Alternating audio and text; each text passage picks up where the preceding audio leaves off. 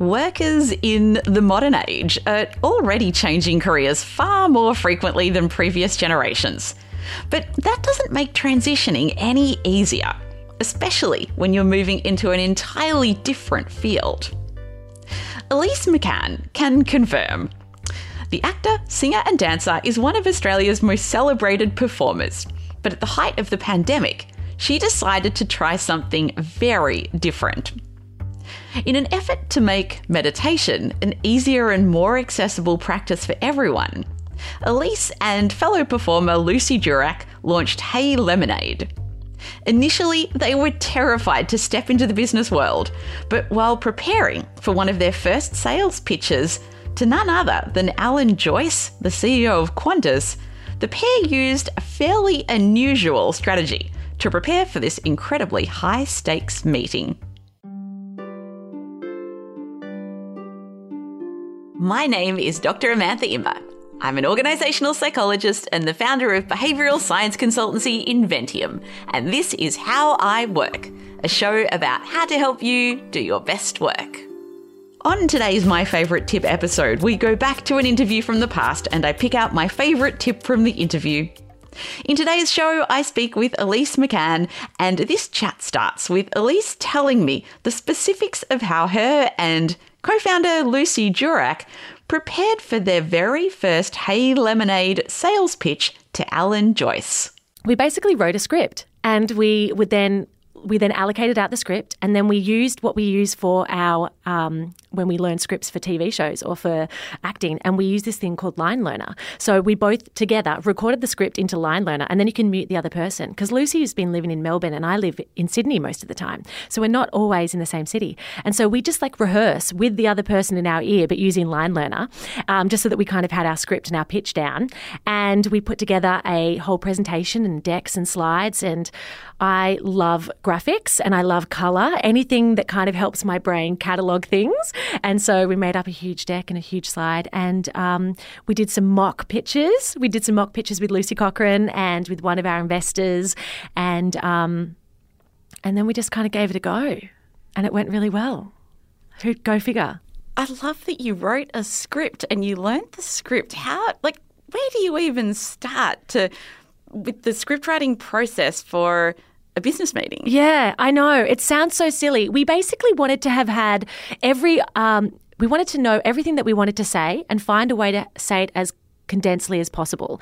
And so we thought, let's write that out and then just refine it and make sure it was under 10 minutes, because we didn't know how much time we'd have with him. And so we thought, okay, if we can make this under 10 minutes, then we also have time to field questions, to just banter back and forth. But worst case, if they're just going to come in and sit and give us nothing, we know that we can get in and get out. And so that's what we did. Yeah, we kind of wrote everything that we'd ever want to say, which is what I used to do with essays as a teenager, because I'm such a nerd. And then I'd write everything I wanted, and then you just, whittle it back to the bare bones. And in doing so, because Luce and I obviously learn scripts all the time, our brains are quite good at learning scripts.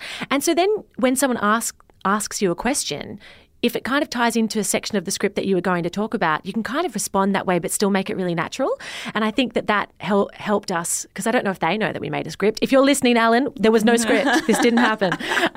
But yeah, so I don't think they realised that we were, essentially giving them a script, but we did, yeah.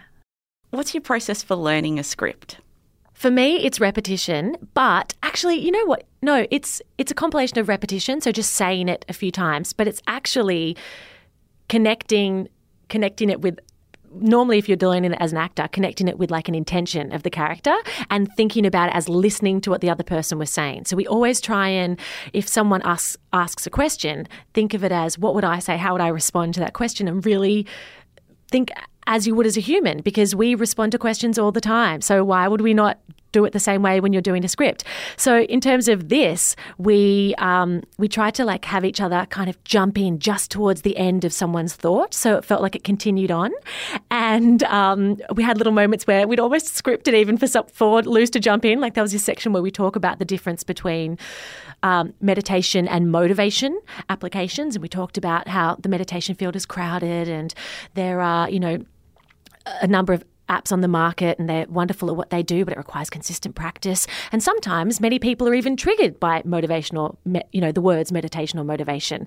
And like Lucy would jump in and go, and sometimes people are triggered by the words motivation or meditation. I was like, yeah. So we just kind of like, it sounds so silly now I'm saying it out loud, but it really worked. And it meant that it meant that we knew that we knew what we wanted to say. We knew that we had the language and that we could just relax and we could just deliver it if that was all we were going to get the opportunity to do. But otherwise, yeah, like I said, riff off it. And so, but we did. We programmed in little moments to like jump in on each other, which is also, I think, useful because then you're not just trying to remember large blocks. Like it becomes a conversation and that makes it way easier. If you enjoyed this extract of my chat with Elise, you might want to go back and listen to the whole interview, and you can find a link to that in the show notes. If you're looking for more tips to improve the way that you work, I write a short fortnightly newsletter that contains 3 cool things that I've discovered that help me work better, ranging from software and gadgets that I'm loving through to interesting research findings. You can sign up for that at howiwork.co. That's howiwork.co. Thank you for sharing part of your day with me by listening to How I Work. If you're keen for more tips on how to work better, connect with me via LinkedIn or Instagram. I'm very easy to find. Just search for Amantha Imber. How I Work was recorded on the traditional land of the Wurundjeri people, part of the Kulin Nation. I'm so grateful for being able to work and live on this beautiful land, and I want to pay my respects to elders past, present, and emerging.